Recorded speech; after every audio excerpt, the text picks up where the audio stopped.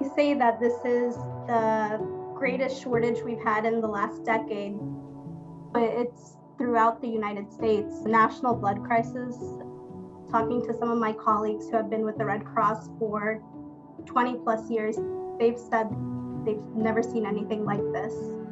That's Dr. Shraddha Barbaria, the medical director of the American Red Cross for Pennsylvania and New Jersey. We've experienced about a 10% decline in the number of people donating since the pandemic began. And we saw a 62% drop in blood drives at schools and colleges due to the pandemic.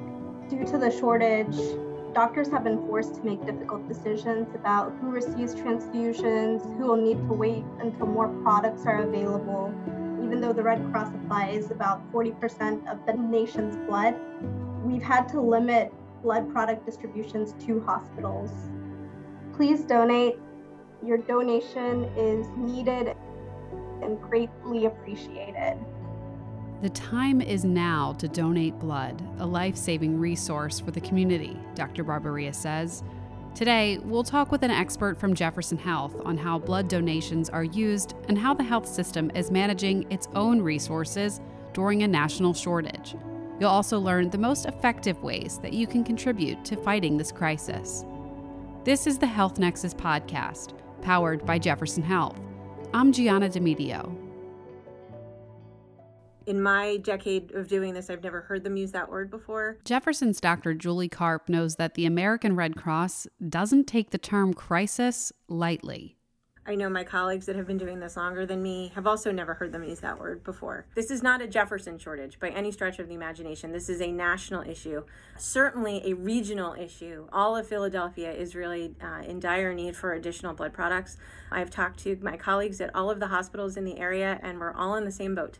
We've always heard words like shortage or great need and all sorts of other terminology, but when they said the word crisis, I think even those of us in the blood bank field went, oh, this is a new situation. This is something different. Dr. Karp is the program director of the Jefferson Blood Bank and Blood Donor Center.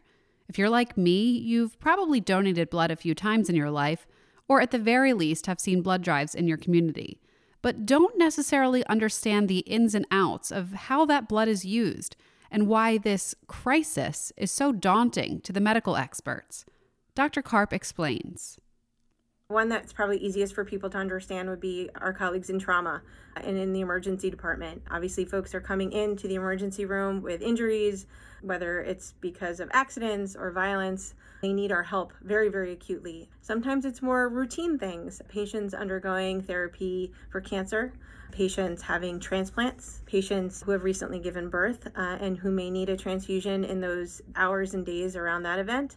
Of course, other patients who are just here for surgeries who may need a unit of blood afterwards to make sure that they're up and ready to do their rehabilitation to get back to where they need to be. It's a really large group of patients that we're talking about. She says up until now, there's always been the assumption that there was enough blood on the shelf.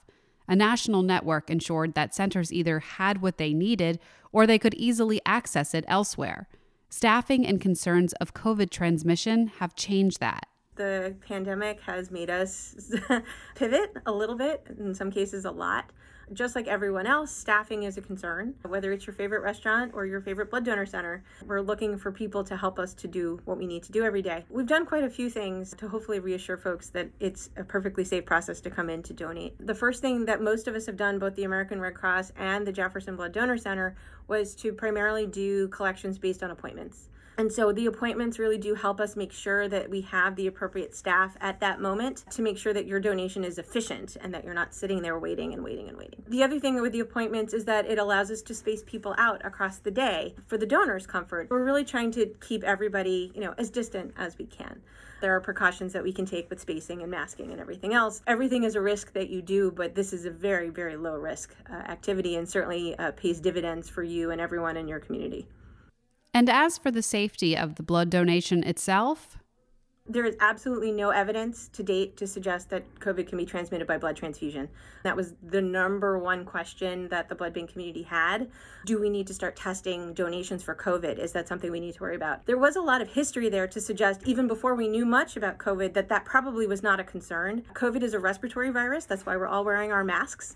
The concern is really human to human through that respiratory droplet process. There's really no evidence to suggest that the virus is able to transmit through a blood transfusion.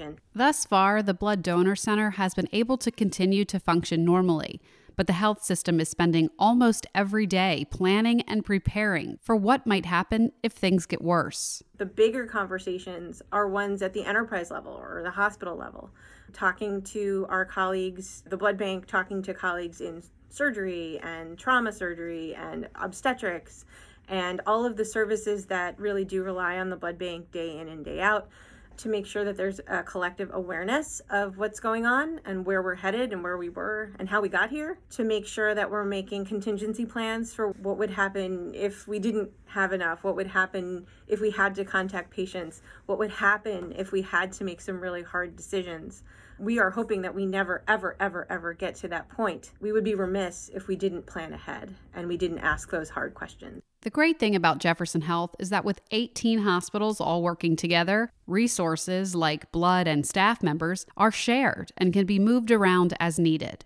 It's one of the great strengths of having so many friends and colleagues. So that's another option that we've been exercising actually quite a bit to make sure that everybody has what they need. So how can you get involved? Dr. Barbaria from the American Red Cross says volunteers are needed in the community. Check out their website, redcross.org, for how you can contribute in your neighborhood. Most of the blood that we purchase, certainly at the enterprise level, comes from the American Red Cross. Some of our blood also comes from New York Blood Center. I would say if you can't come to Jefferson to donate, or for whatever reason it's not convenient for you, by all means, please find a blood collection organization that's closer to you or your community, and by all means, please donate to them. And one more thing Dr. Karp wants to address. When making that appointment to donate blood, you may notice the availability of appointments is slim. Remember, that's not due to the lack of need, but rather the points discussed earlier, shortage of staff and spacing of appointments for safety. People seem to be very frustrated. They're hearing that there is a blood crisis, and to their credit, they want to help. They want to do something today. I want to donate blood today. You told me you need blood. I want to donate blood today. I thank them so much for their commitment. I ask them for their grace and their patience. Part of the reason that we have a shortage is because we just don't have enough people to collect the blood right now. But the sad truth is that we need blood every day of the year, any year, even when it's not a blood crisis. So if you can get an appointment a month from now, 6 weeks from now, even 2 months from now, I would say make that appointment and then keep it. That is the best way that we can make sure that there is always blood on the shelf. To schedule online with Jefferson's Blood Donor Center, check out the link in the show notes or call 215-955-7791.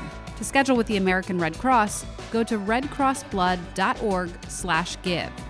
To learn more about the myths and facts around blood donation, visit thehealthnexus.org. Production support for today's episode provided by Dan Bernstein. I'm Gianna Demedio. Thanks for listening.